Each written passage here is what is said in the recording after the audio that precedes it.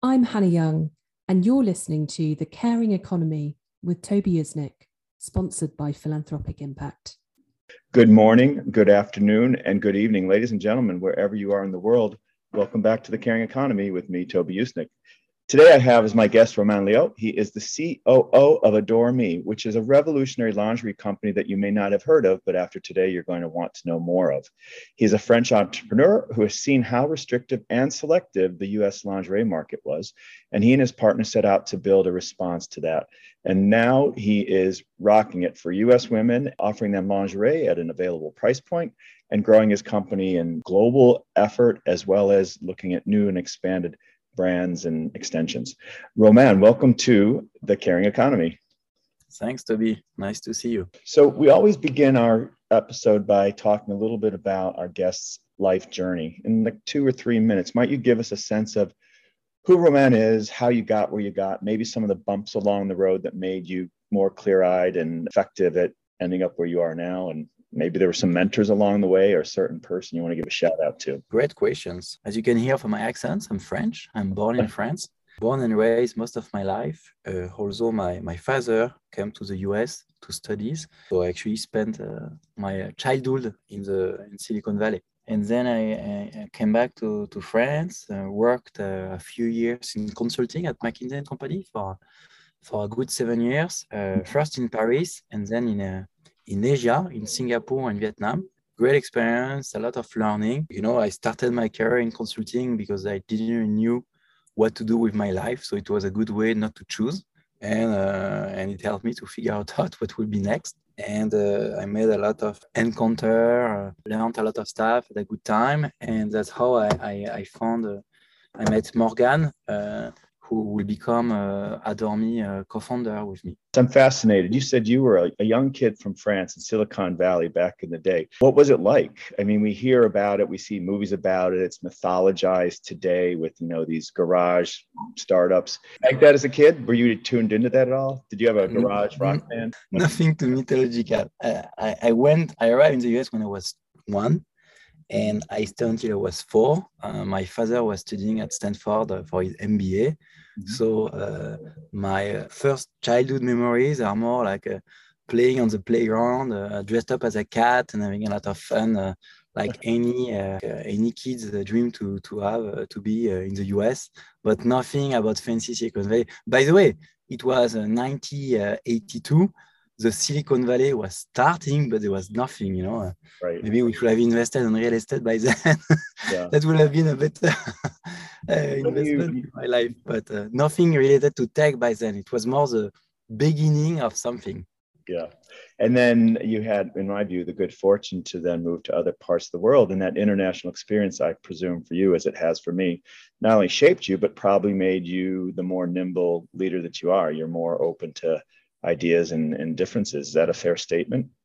Yeah, no, totally fair statement. Actually, I did my own MBA at INSEAD, which is a business school for the world, on the Singapore campus. It's a great place because you have one of the principles of the school is like no nationalities should represent more than 10% of the classrooms.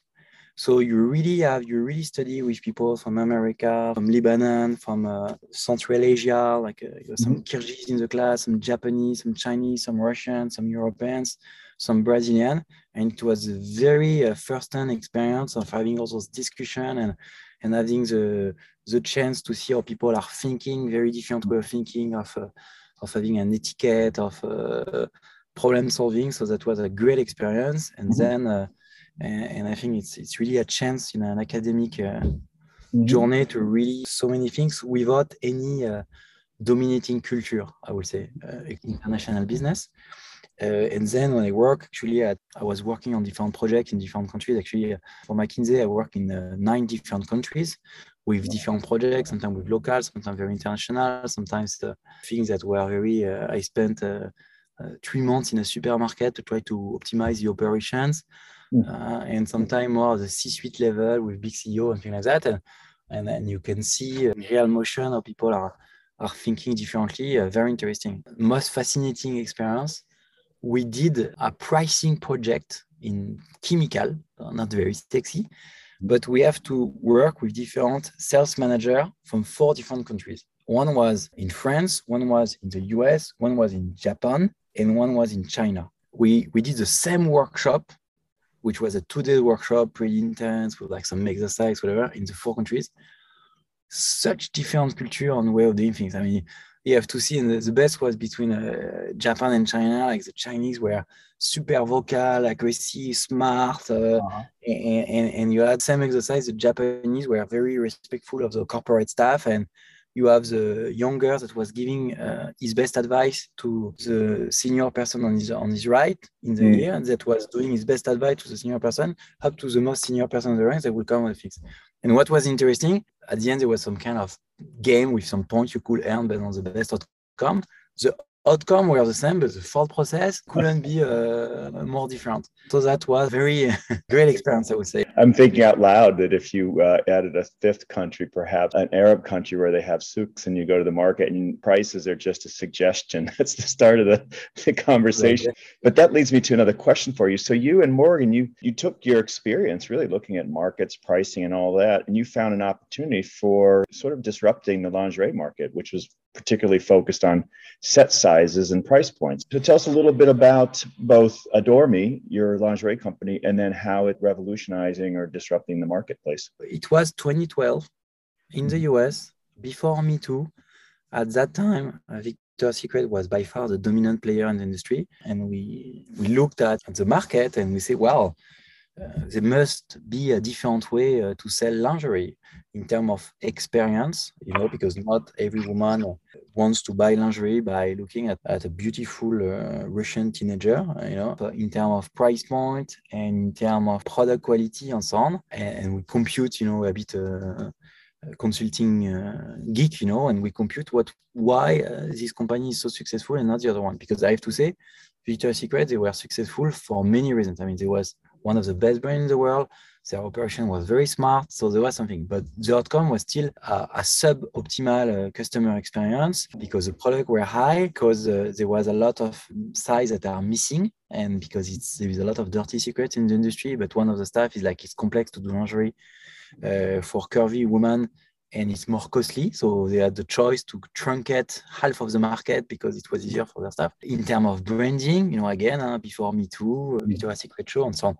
And we say there is something wrong, and as an entrepreneur, there is an opportunity. And initially we say, well, we can make lingerie more inclusive.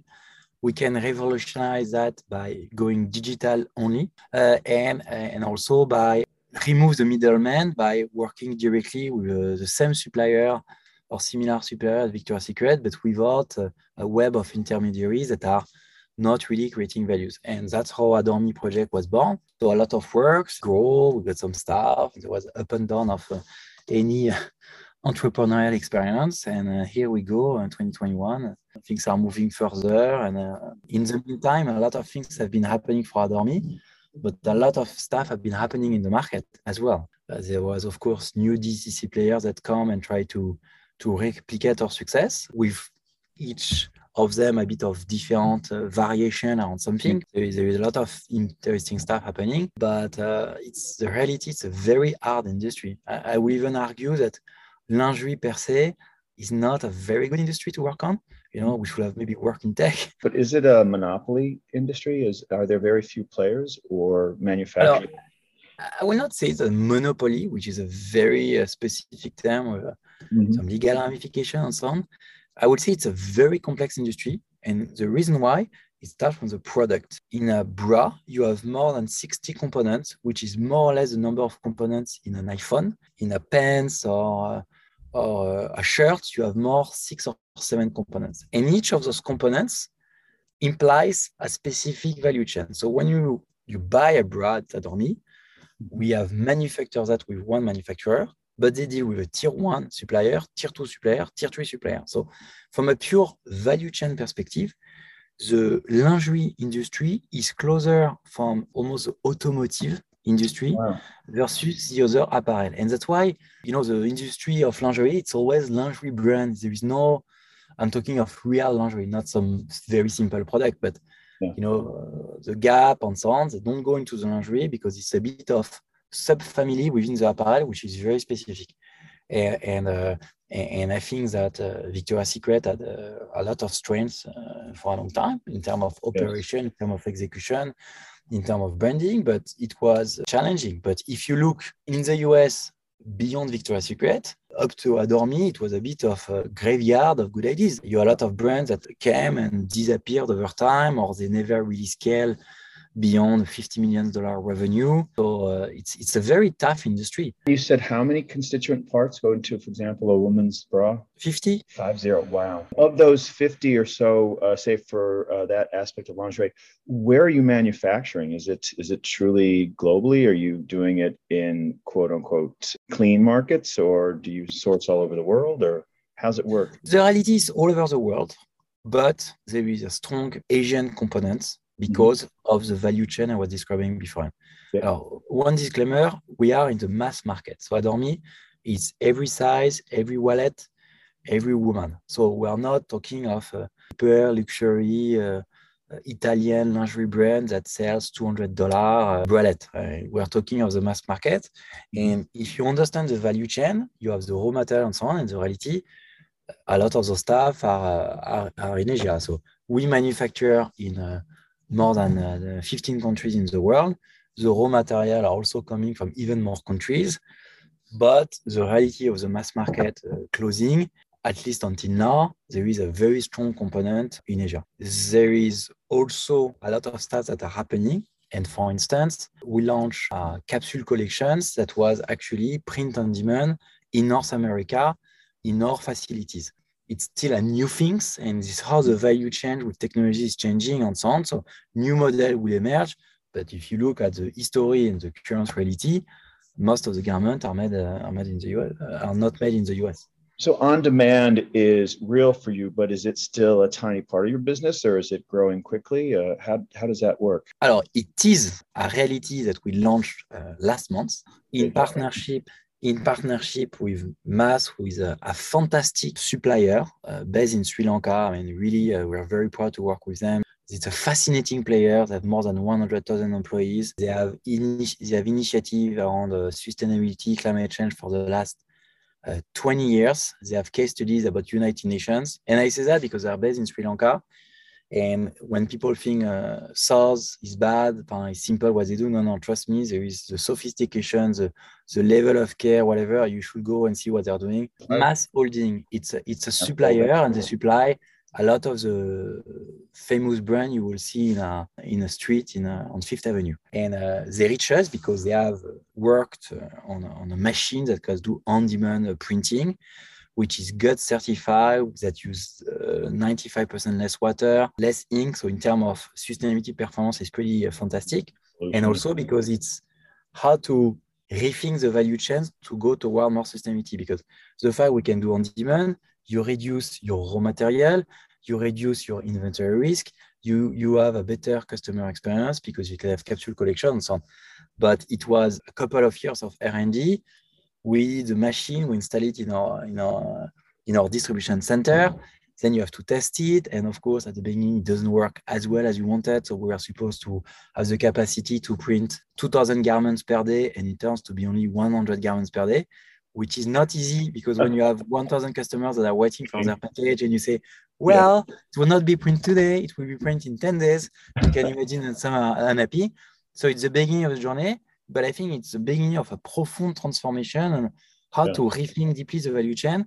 And the reason why I mentioned this partner is because I think that to rethink the value chain deeply, you need to have deeper partnership and so on. And the era where you have a brand sitting in North America saying, dear supplier in Asia, please produce that at that cost, and we'll send you some editor to tell you, it's just over. It doesn't really work. I mean, you need to rethink whatever, and there is a lot of stuff going on, a lot of possible synergies, but it requires that everybody rethink the DNA on how we are doing business in the past.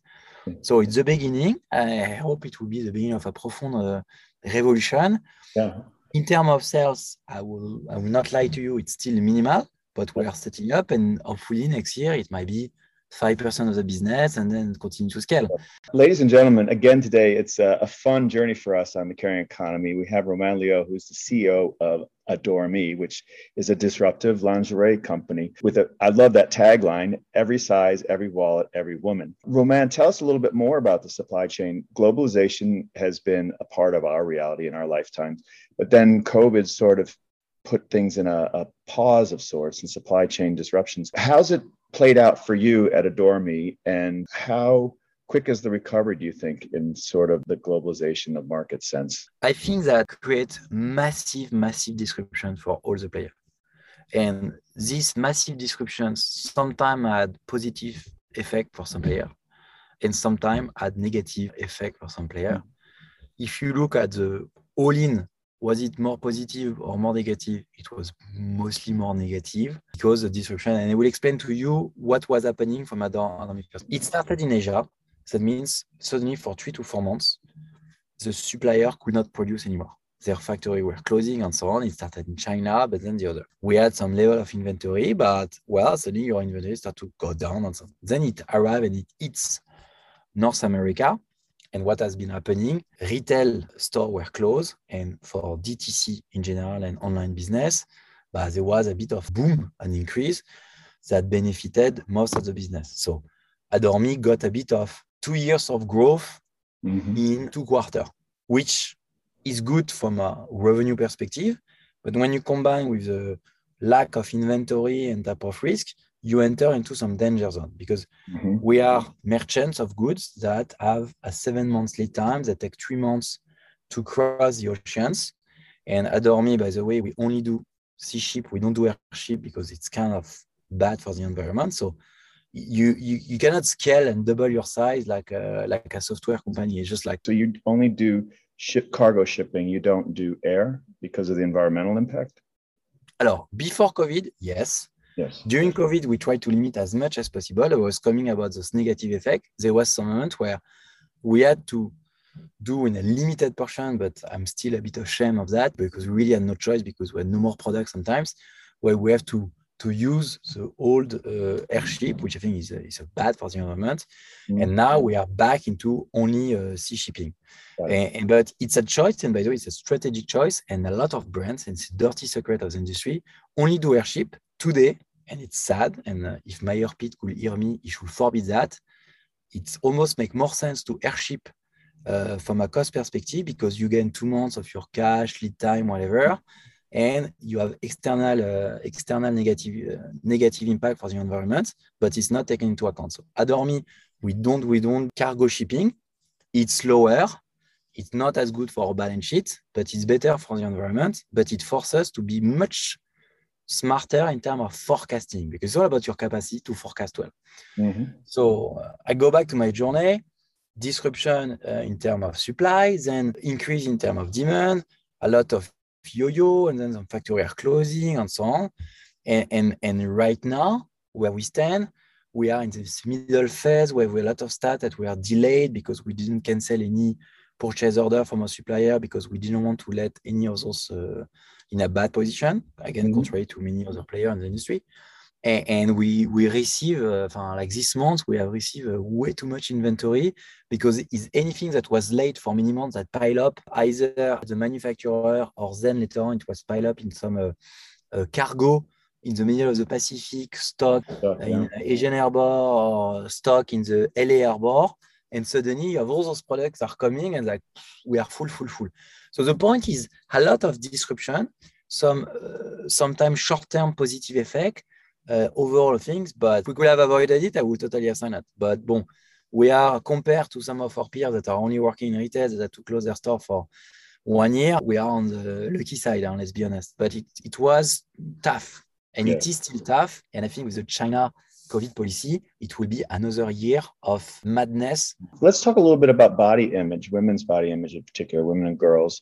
That's often in the fashion industry a source of debate. Does Adore Me put forth a certain type of model or image? If you're offering lingerie for every size, every wallet, every woman. How do you market that? That's a lot of different audience members. No, but you should go on our website. I think we have always been inclusive in our messaging, in terms of branding, in our advertising, and we were looking for the girls next door. So it could be your neighbor. So in terms of one of the stuff, the first TV campaign we had, we put a curvy model in the ad, and again, before Me Too, before etc.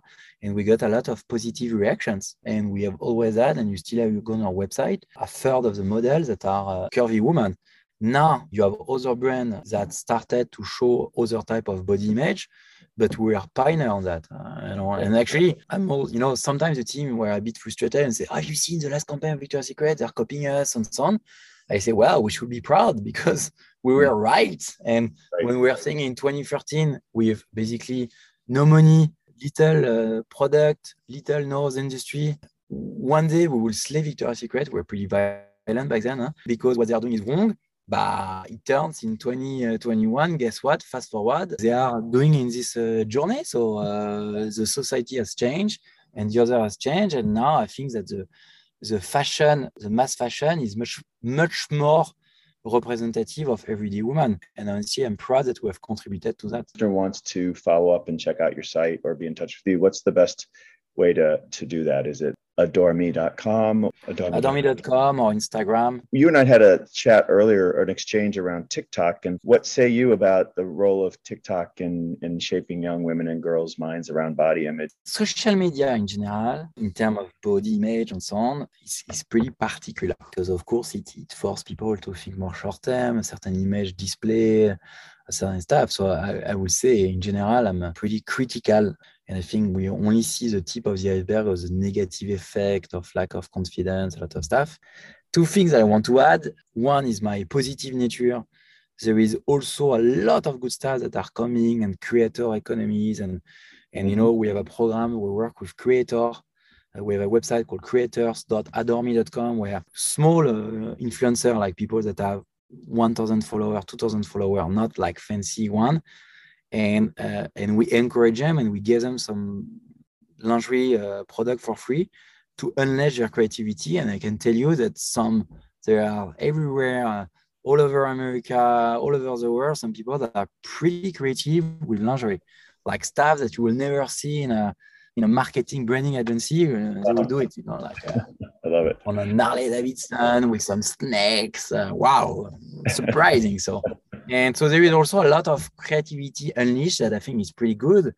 And then there is other stuff. Last year, about TikTok, we did a post actually that became viral about the fact that their algorithm was biased to not display curvy women. It can a bit viral. You could check if you Google Twitter, Adore Me, TikTok, was about the algorithm. And we really tried to explain how the algorithm was bad and what it was doing and so on. Trigger a bit of conversation. I think TikTok was not very happy with us at the beginning, but we explained the whole stuff, and it's very interesting because the debate behind is like how the algorithm encouraged bias and basically was blocking curvy women from displaying lingerie, while it was encouraging a certain type of woman. And we could switch because we post the same post with one curvy, one non-curvy woman. The non-curvy was got a lot of traction, and the other one was blocked for nudity content and things like that. So there is a lot of algo bias, and I think it will be one of the biggest challenge of artificial intelligence and so on. What ethics do we have behind what's going on? And some companies like Google have done a lot of efforts. They try to have some ethic officer in the AI and so on. I'm sure they can do more and encourage them. Some should do more, and some are really a bit old school in terms of ethic and algorithm, and that's our TikTok friends. Yeah, I've learned a new expression I've never heard. It makes perfect sense. Algo discrimination, did you say? Algo bias? Algo bias. Algo bias. Algo bias, but from bias to discriminations, it goes pretty quickly. So with the TikTok example, do you know if you had an impact, if you had a change in their algorithm by that campaign, or is it still the same? I honestly don't know. I'm sure it triggers some conversation on their side. I cannot say no. So I think they are pretty reactive. It's a great, by the way. I don't want to fall into TikTok bashing and so on. I think they are in terms of creativities and in terms of velocity, in terms of things and their capacity to adapt. Agreed. The TikTok of today is not the TikTok of 1 year ago for sure. Agreed. So I'm sure as part of their algo change, they've been genuinely trying to work on that, and it's very interesting. In that same vein, what about, for example, trans women is a hot topic now in the sort of culture wars.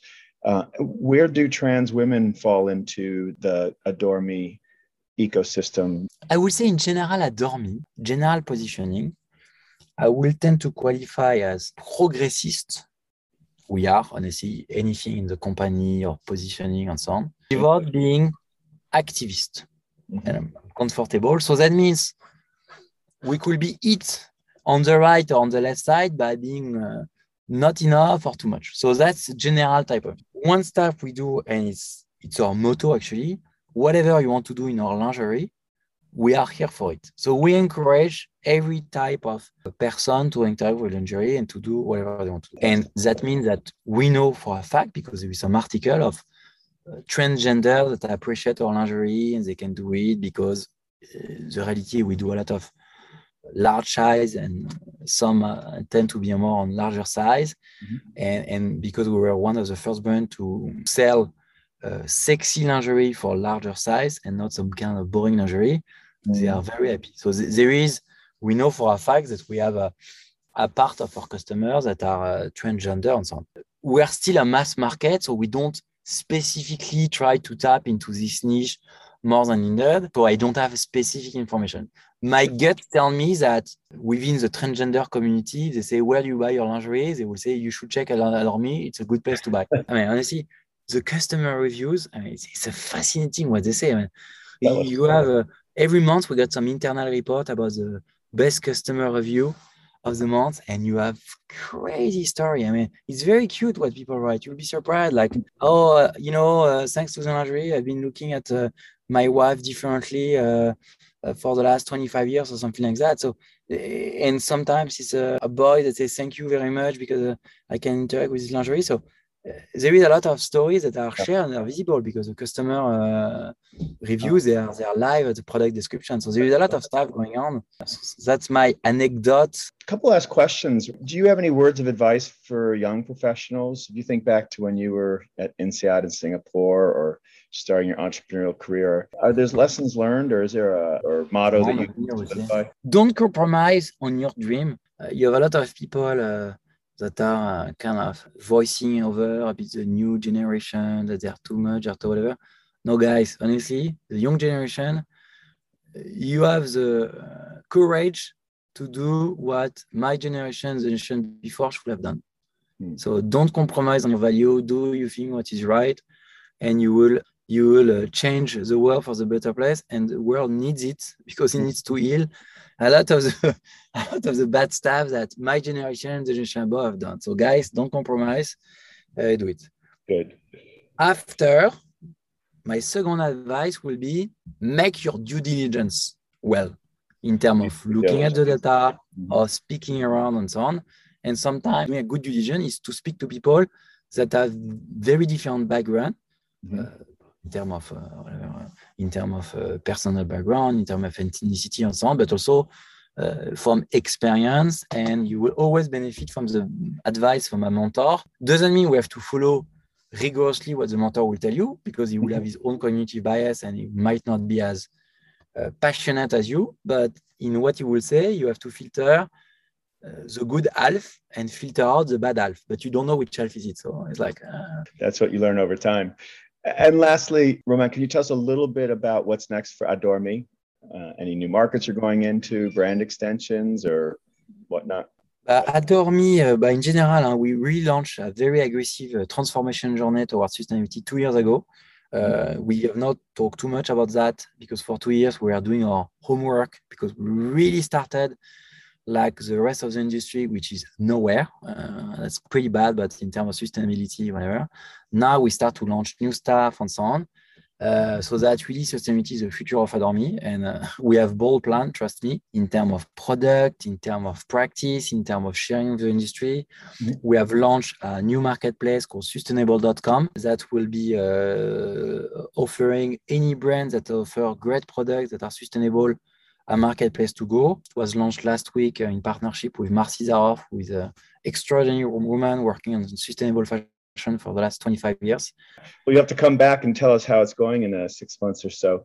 Ladies and gentlemen, again today, I want to thank our guest, Romain Liot, who is COO of Adore Me, the global disruptive lingerie company. Again, Romain, thank you so much for joining us here on the Caring Economy today. Thank you, Toby. Thank you for listening to The Caring Economy with Toby Usnik. Please share your comments and questions with Toby via Twitter @TUsnik or LinkedIn @Toby Usnik. And thank you for sharing The Caring Economy with your friends and colleagues.